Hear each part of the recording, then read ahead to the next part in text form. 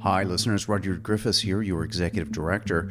Welcome to this, a special series of conversations that I had with the 4 monk debaters who appeared on our main stage debate June 22nd in Toronto to weigh in on the motion, be it resolved, AI research and development poses an existential threat. This was a unique opportunity to have before us 4 people who have thought deep and long about AI, some of whom have been involved in its development at a level that is truly world-leading. These interviews were conducted again before the debate, and they allowed me, as your executive director, to go a bit deeper with each of our debaters, probe their key analysis, pro and con, AI as an existential risk. The first voice up that you'll hear is Yann LeCun. He's the Vice President and Chief AI Scientist for Meta, the parent company of Facebook, WhatsApp, Instagram, and a world leader in VR. He's responsible for innovating AI applications across Meta's 3 billion daily users. He's also a winner of the 2018 Turing Award for his foundational scientific contributions to machine learning. The Turing Award is kind of like a mini Nobel for computer sciences. This is a guy you want to listen to. He's thought deep about AI, he's worked on it, and he is one of its big innovators. Today, the next voice you'll hear is mine in conversation with Yann LeCun.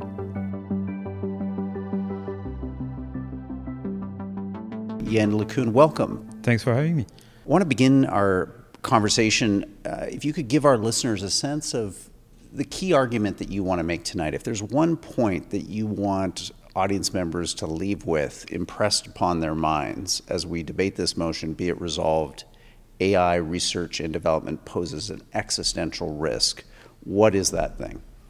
The main point I will try to convince the audience of is the fact that this is just another engineering problem, and making AI systems safe is similar to making turbojet safe. And we, at least some of us, may have difficulties imagining how we can make AI systems safe today because we have not invented the architecture for AI systems that can be capable of human-level AI. So how can we make it safe if we haven't invented it yet? It's like asking for turbojets to be safe in 1930.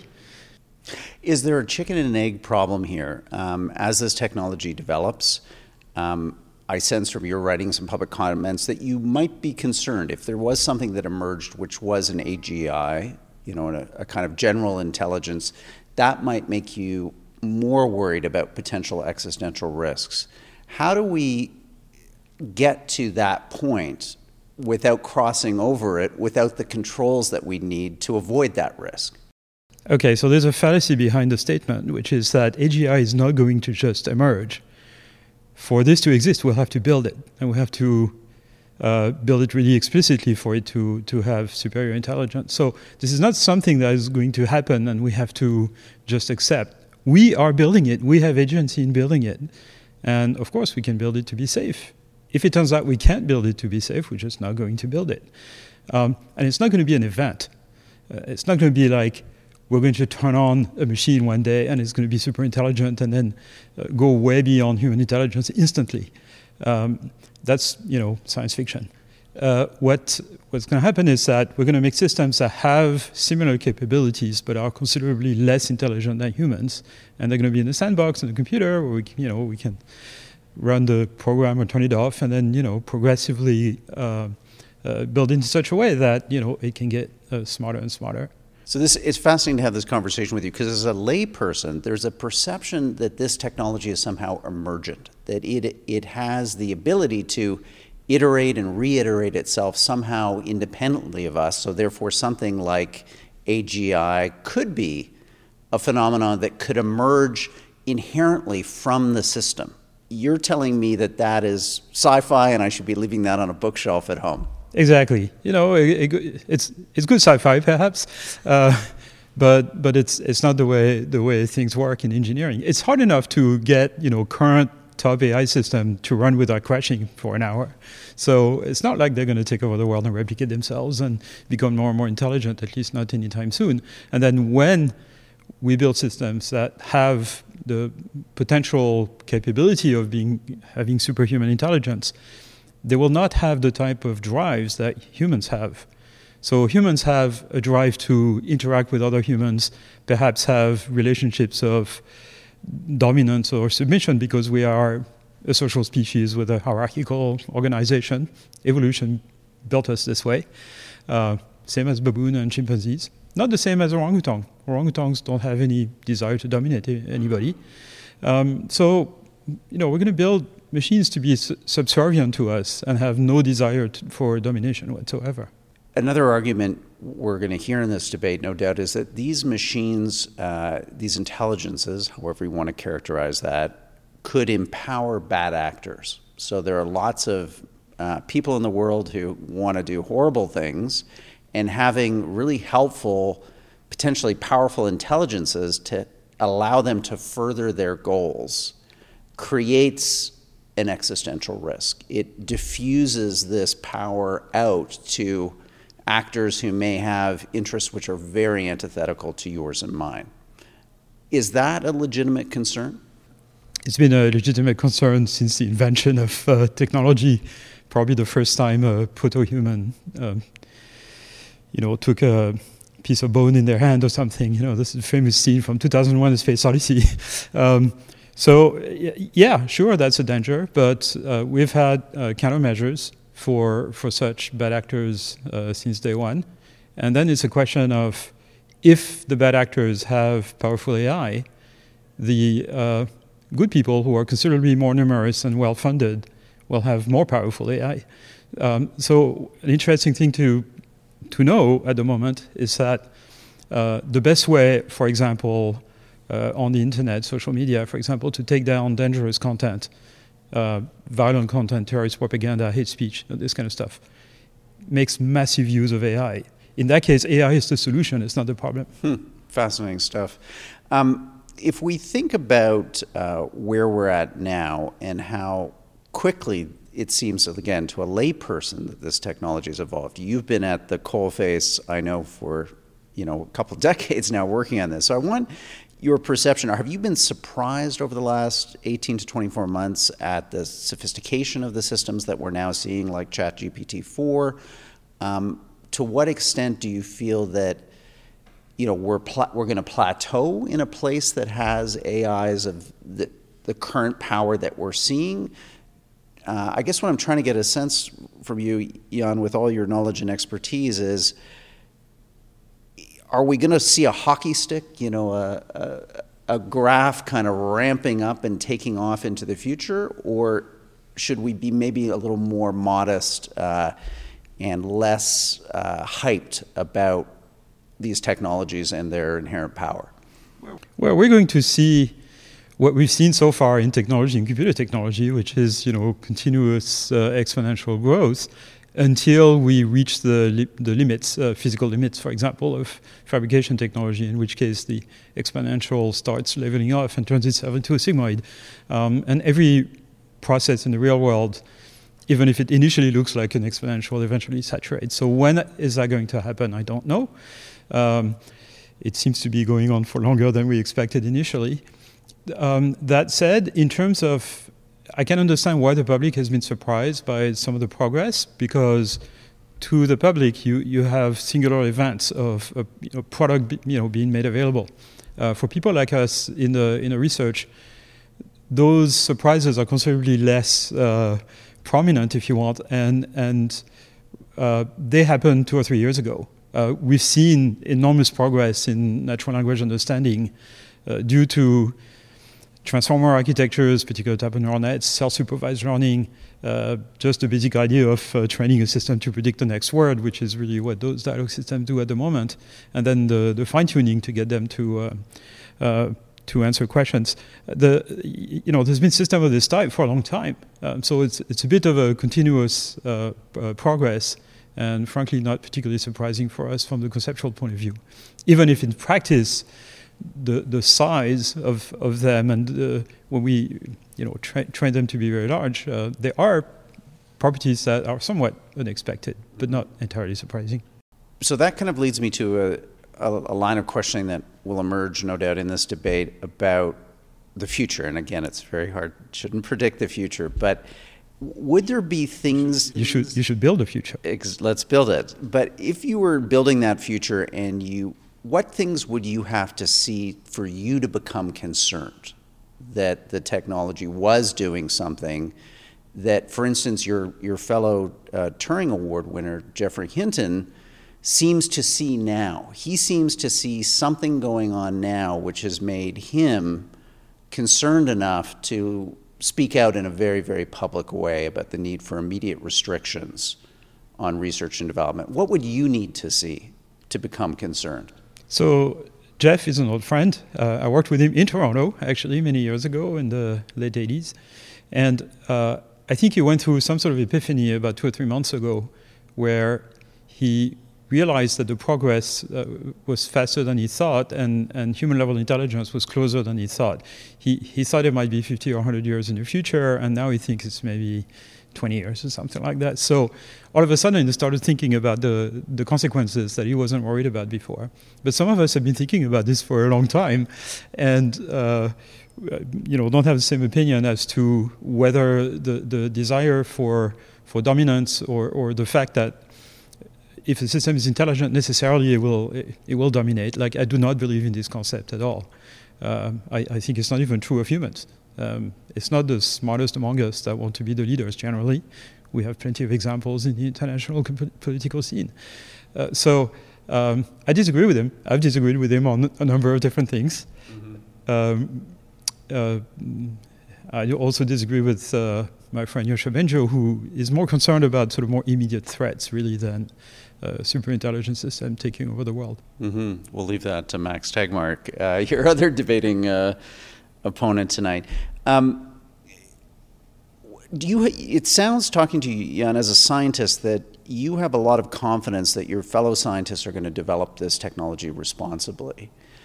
There are, though, other episodes in the development of dual-use technologies where scientists want to do things. They want to innovate. They want to discover. And that often leads to doing something maybe when you're not supposed to do it. There's all kinds of interesting examples from the Manhattan Project where they took, in some ways, incredible risks.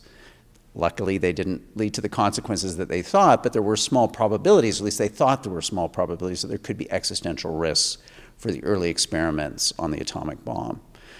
To what extent do you feel the scientific community going forward is going to be responsible about existential threats? Is there a danger here that we just completely rule them out? We say that it's not part of this technology, and therefore we're not thinking about it as we're developing the technology. I mean, obviously we have to develop technology in ways that makes it safe. And in fact, a good part of the effort in developing technologies that is deployed is to actually make it safe. I was using the example of turbojets before.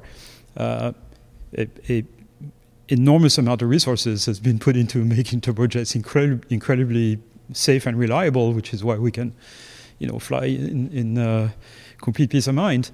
So I think it's going to be the same. It's going to be a difficult, arduous engineering project to make machines that are helpful. If they are dangerous, people will not want them. And so there is no incentive to build dangerous machines, except if you are, have bad intentions. But this is not going to happen by default, just because we're careless or anything like that, right? We generally want to develop things for the benefit of humanity, and if we realize it doesn't go that way, we just stop. So, for example, let me take a very simple example. In the 1950s, people seriously thought about possibly building nuclear-powered cars and nuclear-powered rockets. There was actually a big project funded by the U.S. government for that, called Project Orion. The promises of this were incredible, but all those projects were stopped because it's just too dangerous to have nuclear energy going around everywhere. both for radiation risk, but also for various proliferation questions. So it never happened. There's many examples of this, of technology that were initially promising and basically were not deployed because of safety reasons.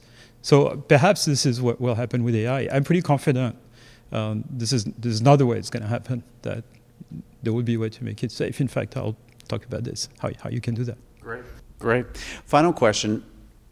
Which of any of your opponent's hypothetical arguments would you give the most credence to? Is there one that you think, yeah, that is something that makes me think again or think twice, or in the middle of the night I wake up and I reach for a pen and a paper when this issue comes to mind? Well, I mean, certainly the question of how you design AI for safety is one that I've been giving a lot of thought about, and in fact came to a potential solution, which we haven't built, so we don't know if it works.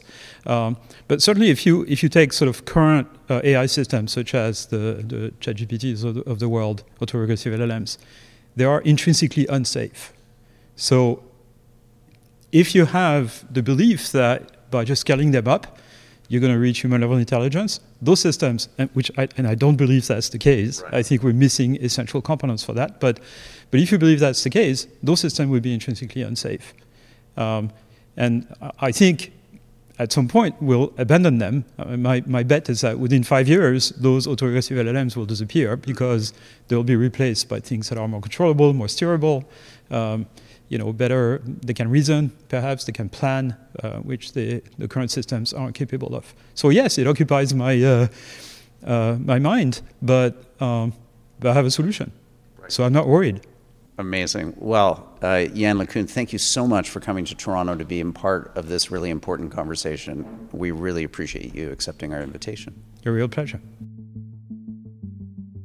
Thanks for listening to these conversations that I'm having pre the June 22nd Munk debate with all 4 of our main stage presenters. Up next is Max Tegmark, who is arguing for the motion, be it resolved, AI research and development poses an existential threat. Max is a world-renowned professor at MIT, where he currently studies physics-based techniques to better understand biological and artificial intelligences. His impressive body of research and best-selling books have really set him apart as one of the leading scientific minds of his generation. You've possibly seen his name in the news.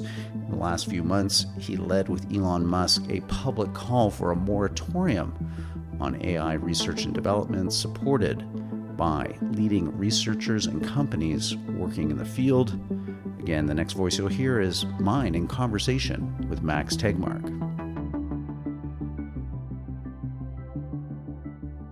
Max Tegmark, welcome. Thank you. Thank you so much for accepting our invitation. You were first into the pool here in Canada. The water's often chilly. It takes a brave man to dive off the high board, but we've got a bunch of other great thinkers joining you for this important conversation on AI. Thank you. Well, I'm originally from Sweden, so I consider Canada to be warm and balmy. I want to begin by giving our listeners a sense of how you've come around to believe that there is an existential risk associated with the development of artificial intelligence. Was this a moment of insight that came to you? Is this an accumulation of a series of studies or inquiries that you're involved in? Tell us that story. It was always pretty obvious to me that if we ever did build AI that was vastly smarter than us, that we could in principle lose control over it and get wiped out. That's not very profound. What gradually really got to me, though, and unfortunately surprised me negatively, was that we did so little as a species to prevent this, and decided to just go full steam in kind of the wrong direction.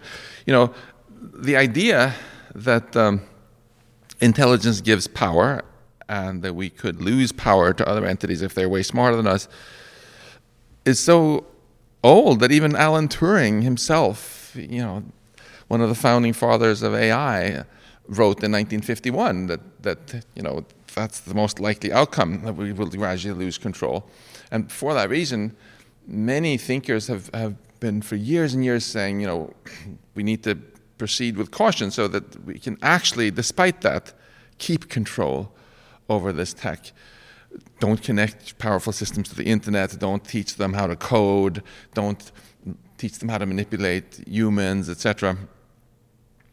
Then what's happened more recently is two things. One, it turned out to be easier than we thought to build AI that can pass the Turing test and get very close to exceeding us. And second, the commercial pressures have just thrown all our wisdom out the window.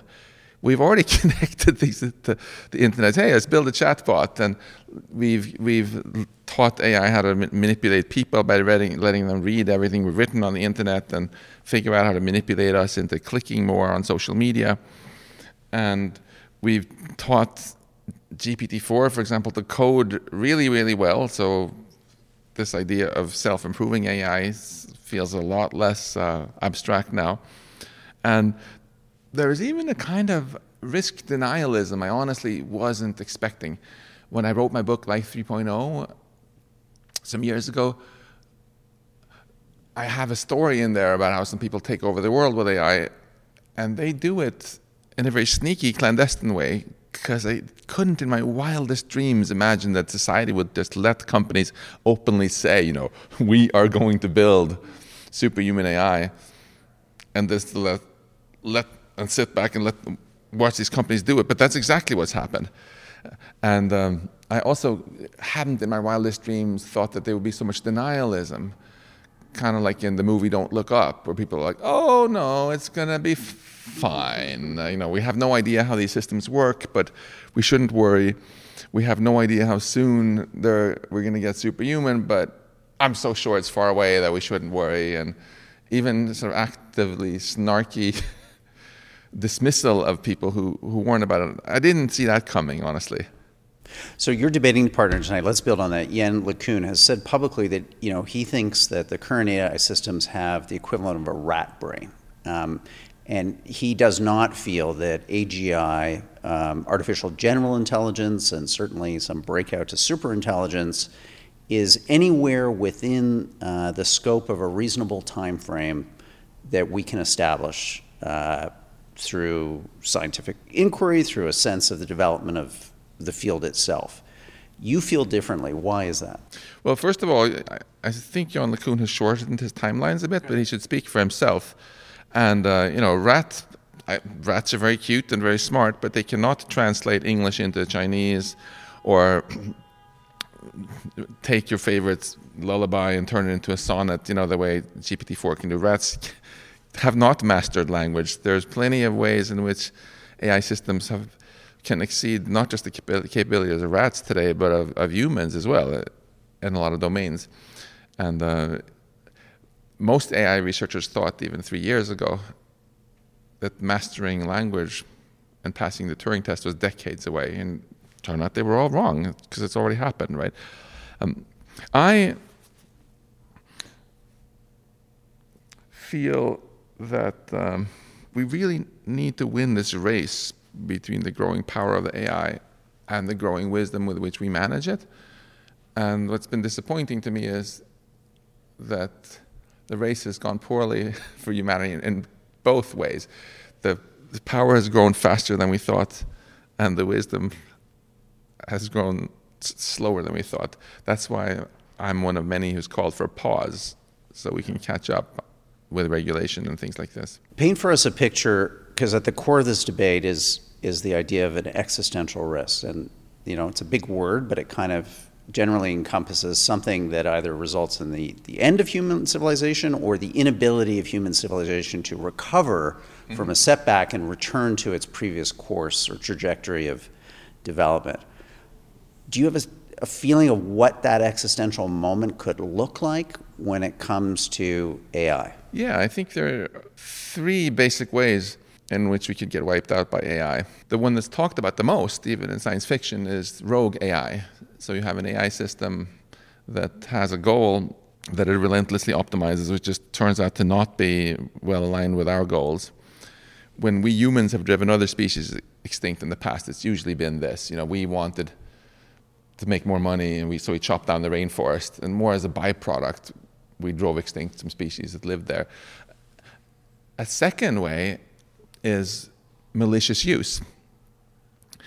Even if we figure out how to make AI safe in the sense that it will always obey its owner completely, there are a lot of people who actually want to do harm. This might sound very strange to you as a Canadian because Canadians are so nice, but in the US we have a lot of people who do mass shootings where they literally want to kill as many people as possible. And if you gave someone like that a super intelligent AI, and they would probably, many of them, tell it to just kill as many as possible. It can end very badly. So that's not the AI being unaligned, it's the human being unaligned. A third way, which is remarkably little discussed, even though it's kind of the most obvious way, is that we just get outcompeted. Because by definition, superhuman AI is better than us at doing all jobs and other economic activity, right? So companies who choose not to replace their workers by AI will be outcompeted by those who do.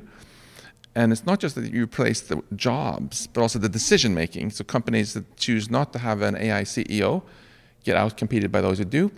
Militaries who choose not to have AI generals get outcompeted by militaries that do. Or AI missiles. Or AI missiles. And governments, countries that choose to not have AI governments get outcompeted by countries that do. And we end up in a future where, although there is a lot of stuff happening, a lot of economic activity, it's not our future anymore because we lost control. And that's the first step for a species to go extinct, to lose control. And moreover, we've then also ended up being economically useless because they, by definition, didn't need us for anything. And if we're not needed and not in control, it's pretty obvious that that could end badly. Yeah. That point of agency, I think, is the one that I think the most about, is how does this technology potentially displace human agency at an individual level and at a societal level? If you have powerful, efficient decision-making machines that are optimized and are proving themselves to generate better outcomes, why would you ever make a choice? Yeah. Why would you ever choose A, B, or C? You would just choose the machine. Yeah, and the creepy thing about this is we can already see this beginning to play out in our society, right? Where ever more decisions are delegated from humans to machines. Another argument you're going to hear in this conversation, no doubt, is that we've developed other existential technologies, atomic weapons, biological weapons. We've now got this great thing called CRISPR that can do, genetic sequencing in small labs with minimal amounts of training. People aren't having the same conversations about those technologies that we're having about AI right now. Why is that? Some people actually are. Some scientists I know are quite freaked out about both of those, but they're not listened to as much. That's certainly true. The basic challenge we face as a species is the same. When the power of the tech outpaces the wisdom with which we manage it, things don't go well. I think biologists, with their CRISPR and so on, have so far been the ones out of the different disciplines that have handled their challenges the best. They decided to get together and ban biological weapons. In the 70s, they decided there are some things you could make a lot of money on, like making clones of you, that they just said, that's too risky for our species. We might lose control, so let's not do it. In biology also, companies aren't allowed to just come up with some new medicine and start selling it in supermarkets. You have to first persuade experts at the FDA or the Canadian government equivalent agency that this is safe before you can do it. And I think that's why biotech is really thriving as an industry, and people think of it mainly as bringing positive things to the world, whereas in AI it's just total Wild West right now. Could that change though? Because the argument from the industry is like, we're in the early days here, we're committed to safety. A lot of these companies have these safety units or committees or boards, and they're saying, look, we're going to get there, trust us. We can develop this using a lot of the insights from genetics or these other technological threats where the threat has been mitigated. That's exactly what biotech companies said in the 50s also, and then there were so many scandals where they nonetheless killed a lot of people with some medicine that turned out to be very dangerous, that policymaker says, okay, enough of this self-regulation. We're just creating the FDA. Done. And tobacco companies, all companies are always going to say, trust us, let us self-regulate. It's also complete nonsense to say these are early days, because there are many people who think we'll have superhuman intelligence in 2 years, or maybe even next year. So it's very imminent stuff. We can't afford to futz around for 10 more years of the companies doing whatever they want. They're also linked, these different powerful technologies, because AI, they can in 9 hours do 1 year worth of research. And if someone tasks it with developing a new bioweapon, which is going to kill all humans, it can go figure out how to do that in a way that it would take way, way long for humans to do. Basically, any other technology that can be discovered, the fastest way to discover it is going to be using AI.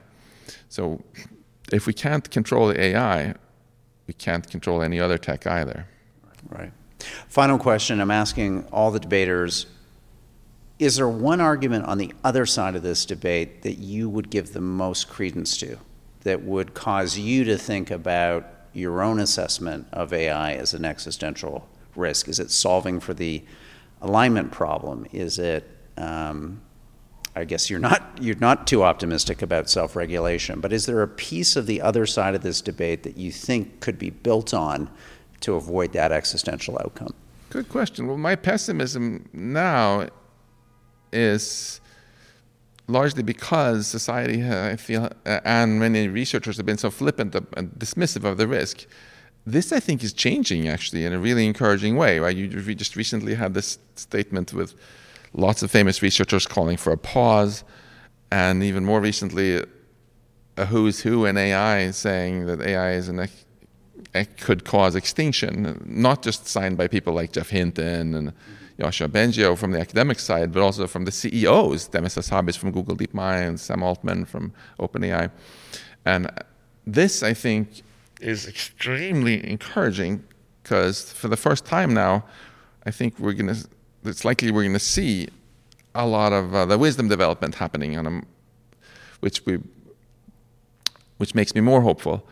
And I don't want to come across to you as some sort of gloomer who thinks we're all as lost either. The reason why I'm so adamant about talking about this is because I think there still is hope to have a really amazing future, not just for our kids, but for all future generations. And with advanced AI that we control, right? AI built by humanity, for humanity. And the reason I'm so motivated to work on this is because I don't want to squander all this upside. Yeah. Well, a lot of upside having you as part of this debate. Max, thank you again so much for coming to Toronto to be part of the conversation. Hi, Hub Podcast listeners. Rudyard Griffiths here, the Executive Director of the Hub. Wanted to ask for your support today. No, I'm not asking for money. I'm asking for your attention. If you could check out right now in our podcast feed a new series that we're dropping. It's 6 episodes in partnership with a group called Pathways Alliance. This is the Canadian Industry Association that's tasked with the big, ambitious project of decarbonizing Canada's oil sands. They want to achieve net zero by 2050, and we want to have a conversation with them and you about how to achieve this ambitious goal. Pathways is the Hub's first national media and advertising partner. Their support helps us make all these other great podcasts. So if you're enjoying them, please listen to these episodes with Pathways. Give us your feedback. We'd love your input, but also share them with friends and family. That would be greatly appreciated. Well, with that advertisement over, let's go back to our regular programming.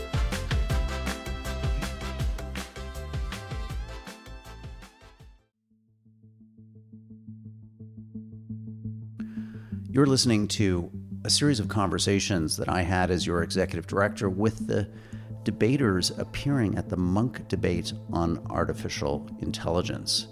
Up next is Melanie Mitchell. She is a full professor at the Santa Fe Institute in Santa Fe, a world-leading research center for complex systems science. Her fields of research include artificial intelligence and cognitive science.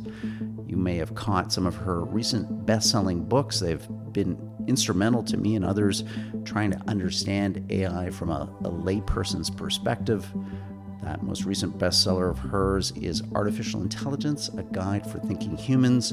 She was joining the Munk debate on AI to argue against the motion, be it resolved.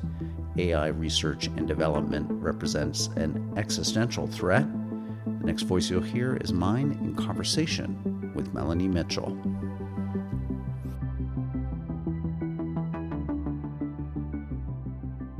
Melanie Mitchell, welcome to the Munk Debates. Oh, well, excited to be here. Thank you for making the trip today to Toronto for this important conversation. So much going on right now in terms of, frankly, a lot of media hype. I think a lot of people kind of inundated with news and information about AI, trying to sort through what's fact and what's fiction. What do you think we're currently missing in the conversation as it's being presented publicly? I think we're missing a lot of the nuances. You know, we hear stories about what some of these large AI systems can do, but often they're told in a way that doesn't tell the whole story. So recently in the New York Times, we saw a report on existential risk, actually, that reported that GPT-4 had hired a human worker to help it solve a CAPTCHA task. Right. It said it was, I guess, visually impaired. And lied to the human worker. That was what was reported. But if you actually dig into what happened, and I did for my Substack, it turns out that's not at all what happened. The GPT-4 was being guided via prompts from a human. The humans, it couldn't hire anyone. It couldn't access the web even. Yeah. How would that happen? And the human was doing everything, typing everything in. And the human, said, what if you want to solve a CAPTCHA? How would you do that? And then it gave some response. And the human said, what about using a TaskRabbit worker? And so it's, I think these things are being reported in a way that emphasizes the hype and doesn't really tell the real story of how much humans are involved in what AI can do. And where do you think this comes from, Melanie? Is it, just too many decades of science fiction and bad movies? I mean, it does seem as if we've kind of jumped to some conclusions here about this technology, about its impact, about just how transformative it is. I think there's a lot of things going on. Science fiction is part of the way that we frame what we expect from AI. But also, I think now we have systems that can communicate with us in natural language and human language. It's really hard not to see them as thinking. We humans are just programmed to project intelligence, agency, goals, and whatever it is that we project on other humans, we project it onto these systems, even if it's not really there. Fascinating. So help our audience understand, because that's a really interesting point, that we're imbuing these machines with a lot of human characteristics that maybe demonstrably just aren't there. What are the differences between what we understand, or don't, or very imperfectly, human intelligence versus what machine intelligence is? Because I think we're often conflating the two, and we're assuming somehow that we can know what it is and it can know what we are. Yeah, exactly. I mean, we humans have bodies. We interact with the world. We interact with each other. We've actively intervened on the world from the time we were babies to try and see how the world works. And so we have a very rich, deep understanding of basic things in the world and basic things about other people that often are not very well expressed in language. Like, they're not on Wikipedia or on the other sites that large language models are trained on. So there's a lot of knowledge about the world that's not language, that's not in language. That's something that humans have experienced. And the language models don't have those kinds of experiences. They don't experience the world. They only are passively trained on language. So I don't think they can have the kind of knowledge that we have. The key part of this debate is the contention that AI research and development poses an existential risk. We purposely did that. It's a high bar, an existential risk. I think you can look at different definitions, but generally it's either the end of human civilization, we know it, or human civilization so degraded and knocked off course that it can never regain its previous kind of trajectory of progress. I sense that you're in some ways in this debate and interested in this debate because you feel that that contention is just wrong. Yeah, I mean, you never know what's going to happen far in the future. So if someone asked me, what's AI going to be like 500 years from now? There's no way I could possibly answer. Imagine 500 years ago, even talking about that kind of thing. But right now, we know that these systems have no agency of their own. They have no desires. They don't want anything. They're machines. They're tools that we use. I think we have to talk about us using technology in harmful ways, and that happens all the time with humans. But talking about an existential risk, something that's going to essentially kill off all of humanity, is such an extreme that we have to be really careful in putting forth that scenario, because I think that can really be harmful to the way people think about AI and could even, wipe out some of its potential benefits for humanity. One of the contentions about why this conversation has emerged is that AI scientists, the community itself, like a lot of different communities, believes that it's doing something pretty exceptional. And exceptionalism sometimes leads to dark places, a view that what you're involved with is so important that it could literally change the fate and future of humanity. Do you think maybe the underlying story under all of this is something very, very human, that that a certain group of people are imbuing what they're doing with like an essentialism that just isn't frankly warranted? I do agree with that. I think that that's something that, people want to believe that their work is impacting the world. And in AI, there's no question AI is impacting the world, but I think some people can take that to such an extreme that they can believe their own speculations about what might happen too strongly. And it's also great marketing to say that your AI system is powerful enough to destroy humanity. Well, it's certainly helped the stock prices of a lot of these companies over the last 6 months. At the Santa Fe Institute, a big part of what you study is kind of complex systems. People in that field, we can think of Nick Bostrom and others, have argued, there was a contention that, complex systems are dangerous, that they are fragile, they have all kinds of unintended consequences that we cannot anticipate or figure out. And in fact, in that context, AI has been singled out as an exemplar alongside atomic weapons or the risk of CRISPR and genetic engineering as something that is another complexity that we're introducing into an already overly complex and fragile and tasked world. Would you buy into the sense that AI could potentially have a negative amplifying effect on all the other stressors that are confronting us now, and therefore it could be existential and the proverbial straw that breaks the camel's back? I think it could magnify disinformation, for example, in an already polarized society. I think it can have a lot of harms in magnifying biases and perhaps even disrupting economies. But I don't think any of those rise to the level of existential. And I think it's really important to point that out because we have to be very realistic and understand what the risks are. The other side of that, the other side of what complex systems tells us is that complex systems are fragile, but they're also resilient. Our society, our institutions, our technologies give us kind of these layers of complexity that protect us in some way against any sudden shock. And I don't think for that reason that we're going to see AI as an existential threat. Right. The Mayan civilization who goes through repetitive crop failures and their entire way of life basically falls apart as a result of climate change. We've got more robustness, redundancy built into the system.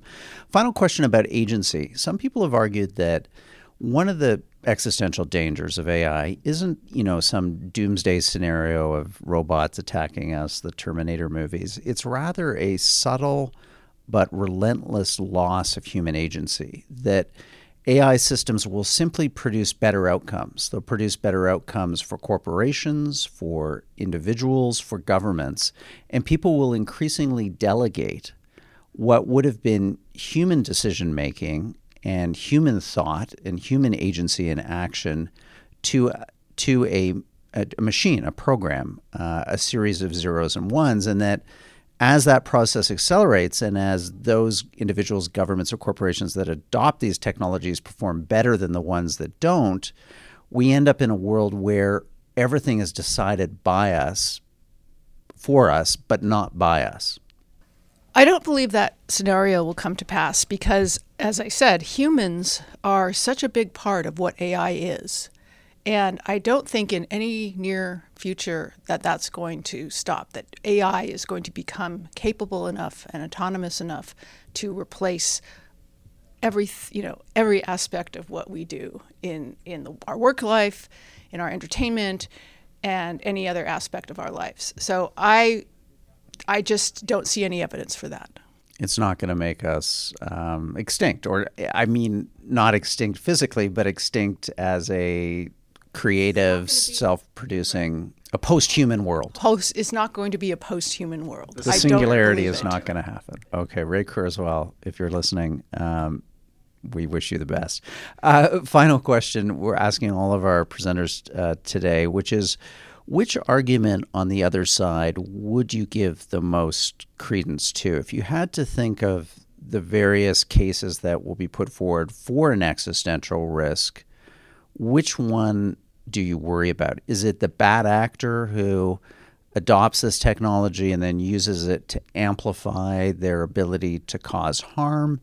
Is it a miscalculation in that AGI, average general intelligence, suddenly comes upon us faster than we expected? I think the bad actor scenario is the only plausible one, in my opinion. And we certainly have seen bad actors use technology to do very harmful things.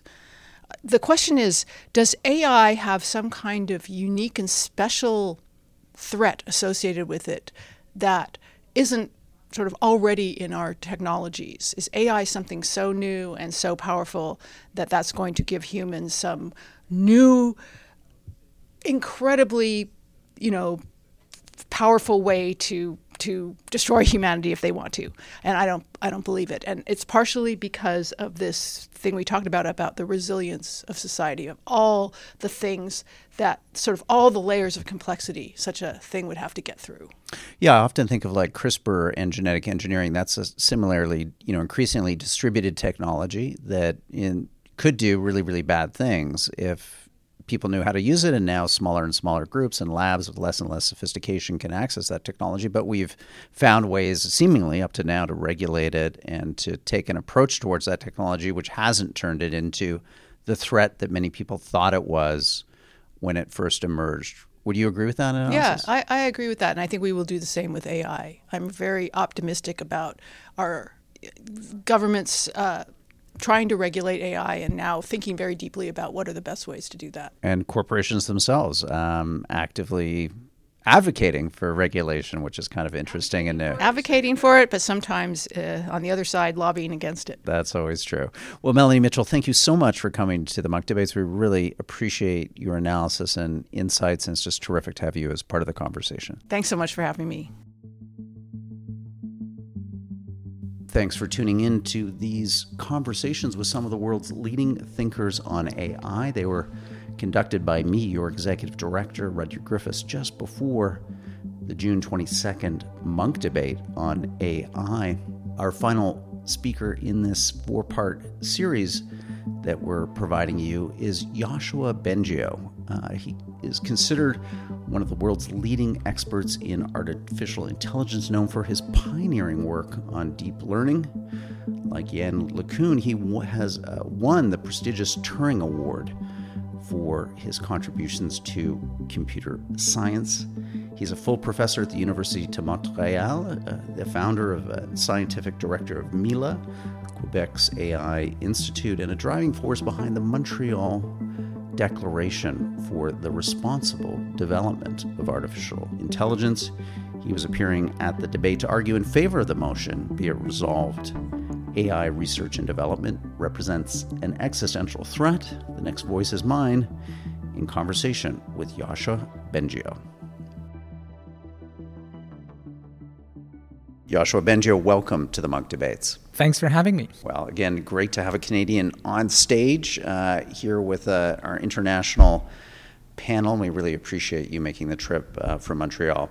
Let me begin with challenging you to explain to our listeners the one thing that you think that they should be taking away from this debate. What is the insight to help them understand the existential dangers, the existential risks of AI? The danger is that once we have technology that is easily accessible by a lot of people and that is very powerful, AIs that would be smarter than us, something that many experts, including Yann LeCun and Jeff Hinton and I, think could come in just a few years. Once we have that, it's almost certain that there will be people with malicious intentions or misguided understanding of AI that will, intentionally or not, instruct those machines in ways that could yield to major catastrophes. That's the most important thing. And then the subtleties of how these scenarios can unroll, there are many possibilities that people can agree or disagree on. But the main thing is we bring very powerful entities into this world that could be misused or that we could lose control of is something that could be very dangerous for humanity. People in your own field are pushing back against the proposition that, in fact, there is even an ability to approximate AGI, a kind of a human general intelligence. They're saying that this stuff could still be decades in the future. What makes you less sanguine about the extent to which this technology is accelerating and that the potential for SGI and possibly, a kind of superintelligence breakthrough soon after is more something part of the near future than the distant? Well, I don't really know when it's going to happen. And even if it was 20 years into the future, I would be worried because it's going to take time. Think about how many decades we've needed to do not much against climate change. So either way, whether it's 3 years or 30 years, I think we need to start working on it. Now, I changed my mind about the danger of superhuman AI because of the recent advances, which actually were not even scientific advances. They were just due to scaling up computing and data size, and also because of the work that I know is going on around the world to bridge the gap. In other words, the current systems indeed, I think, lack some ingredients, which I call System 2, and lots of people working on this. It could be just a few years before we find the missing ingredients, or maybe it's going to be decades. But can we take a chance? A layperson, I think, is often, myself included, sometimes confused to think through why would AI systems want to harm us? I mean, they don't have intentionality like we do. It's not like, I don't like the way you looked at me across a bar, so I'm going to come over and, sort you out. How do we get to that? How do we even get to that point? It just seems kind of incomprehensible. Yeah, it's complicated, and this is called the alignment problem. What happens is that for almost any goal that an entity, an agent would have, a very useful sub-goal is self-preservation. If you want to achieve anything, you need to survive till then. And once you have self-preservation as a goal, you might have other goals, like, well, in order to survive and in order to achieve my goal, I need to control my environment. So it means the AI needs to control us, needs maybe to please us, to fool us, in order to achieve whatever we thought we asked it to do.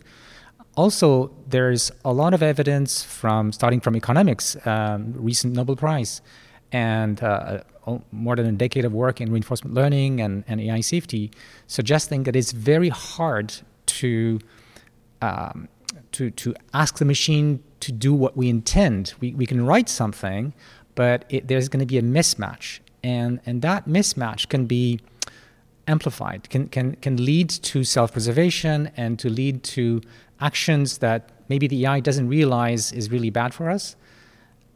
So there are lots of scenarios that we don't fully understand. So what I'm saying is, let's not ignore those possibilities. Let's not deny those possibilities. Let's make sure we study them and invest to protect ourselves. Do you think you can do that if you have a machine that is getting smarter, and as Jeffrey Hinton and you and others have explained, that once one machine learns something, all the machines learn that instantaneously? It's not like humans who have to write books or deliver lectures or appear at debates to share with each other in a slow, messy, biological way. What's the potential here? The risk that somehow this technology is emergent, that it is self-improving. Is that what you see right now? Or is that, again, a known unknown that it could exist in a nearer term future? I do not think that the current state of the art, like GPT-4, is dangerous by itself, that it would become sentient or something like this, which is a term that is not well defined anyways. But what I believe is that once we figure out the principles that give us our main cognitive abilities, and maybe we're not far from that, the computers, because they're digital and just as Jeff Hinton argued, will have an extra advantage that they can learn faster because many computers can share information at a rate we can't and things like that, and access to memory and so on. For example, being able to read the whole internet very quickly, which obviously we can't.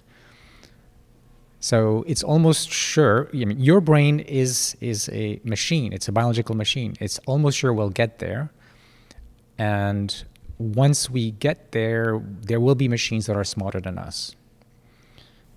We anthropomorphize a lot of this conversation. So we call it AI, artificial intelligence, and we assume that intelligence is human intelligence. What are we getting wrong there, and what could machine intelligence actually look like? I've struggled with this. Some people have said that it could be incredibly alien to us, very incomprehensible, very unknowable. What's your sense of what machine intelligence could actually look like? I agree. I think it's very likely that the forms of intelligences that we will be building will be quite different from human intelligence. Evolution has put all sorts of mechanisms in us that work well for humanity. And it's actually hard for us to decipher all of them and put that into machines. And so it's very likely that as we make progress on the more kind of intellectual abilities, but not necessarily all of the guardrails that evolution has put in us, we will build systems that think differently from us. And that's a danger, because it will be hard for us to predict how these systems will think, how they will potentially see us, and what kind of decisions they will take that we will not anticipate, and so on. Yeah, so this is a really interesting point. What you're saying is the alignment problem is much bigger than just, I've set up an AI with a goal to get you to click on this website as much as possible. You're saying that the alignment problem could be so big, it actually gets to the essence of the intelligence that we're creating. And historically, intelligence has equaled power, that we've seen in the relationship of species on this planet, or different groups of human beings at different levels of civilizational development. There's this correlation between intelligence and raw power. Yes. And that is something, personally, I feel like I should have been paying more attention to. And it's really only in the last few months that I've been thinking through this because of GPT-4 and ChatGPT. the reason we're building AI is because we are seeking power, and we are building tools to give us power. But now we're building these tools that may have more power than us.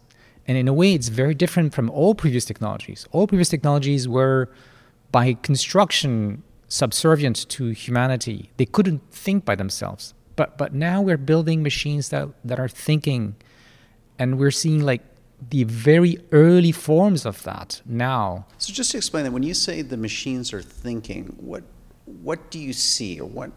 I know it's hard because you're deep into, maths here and other things which we're not going to be able to communicate in the context of a podcast. But what is it that makes you, use the word thinking? Well, the way that they're thinking, the current ones, the way that they're thinking that is analogous to how we think is like our intuition. So what they're missing is the form of thinking where we deliberate in our mind, where we think through before we act.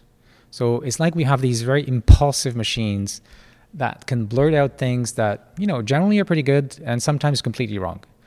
Whereas humans, especially, if they have developed that skill, can look at their own thoughts and realize, well, maybe I should qualify this. I'm not really sure, for example. Or maybe it's not the right context to say this. So the current ones think in this very immediate input to output kind of way that probably many animals do as well. They're missing a lot of things. They don't have a body. They can't control their body and things like that.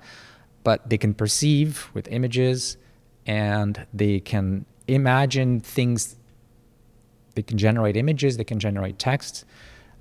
They can understand a lot of aspects of our world, but they're still missing some of the aspects that we have of thinking, of reasoning, of planning, and things like that. Is it that we say that they're thinking because what they're producing is what we would consider the product of thought?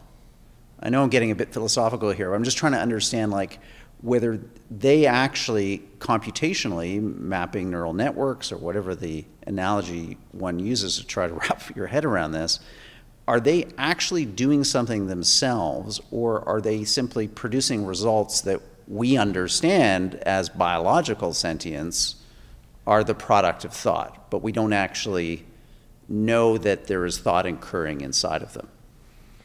Well, I don't know if thought is occurring inside of you.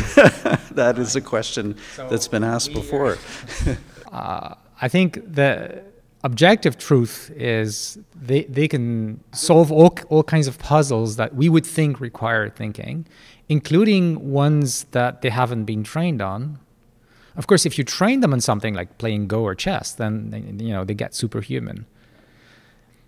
Now, they also can do badly on some of those things, and the people who are studying this can see signs of what is lacking, and the sort of thing I've been working on. But I can also see all the things that they're doing well, which makes me think that part of the equation, we've figured out. So it's kind of like the proof is in the pudding. Well, that's the only objective thing we can say, really. Now, it turns out I've been working on understanding human consciousness and the neural mechanisms of that. And there are some theories, including some that we worked on, that suggest that our sense of subjective experience, that is the central ingredient of consciousness, may not be as magical as we tend to think. And we have a very strong sense that it's something special, right? But it might just be a side effect of a particular form of computation that is useful for thinking, in fact, for the more reasoned thinking. Right. Yeah, we've had Lisa Feldman Barrett on this podcast, a neurologist, who's talked a lot about just that.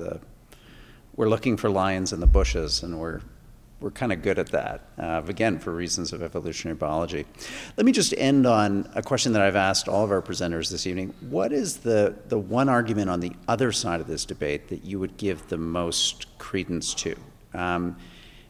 Is it that you do think that there could be a path towards regulation that could head off this risk? Is it that our own sense of self-preservation is already maybe in this debate, the very fact that we're having this debate, it's asserting itself. This has now become a big issue. Heads of state are meeting with heads of companies of these big, powerful, new emerging companies like OpenAI are talking about the existential risk of the very technologies that they're developing. Well, I'm trying to be neither an optimist or a pessimist here, but I really believe that there's nothing that's completely desperate, that in any situation, there's something we can do to obtain, more favorable outcomes. So think about the climate activists. They could be really discouraged. And, we should have been acting 20 years ago or more. But we keep going and trying to do our best to reduce the damage. In the case of existential risk or other large-scale harms that could happen with AI, we can reduce the probability of bad outcomes. And regulation is a huge part of that.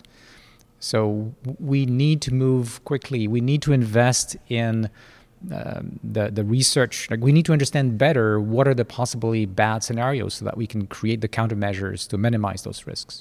And do you think we'll do that? I mean, if you think of climate change, we're failing that test.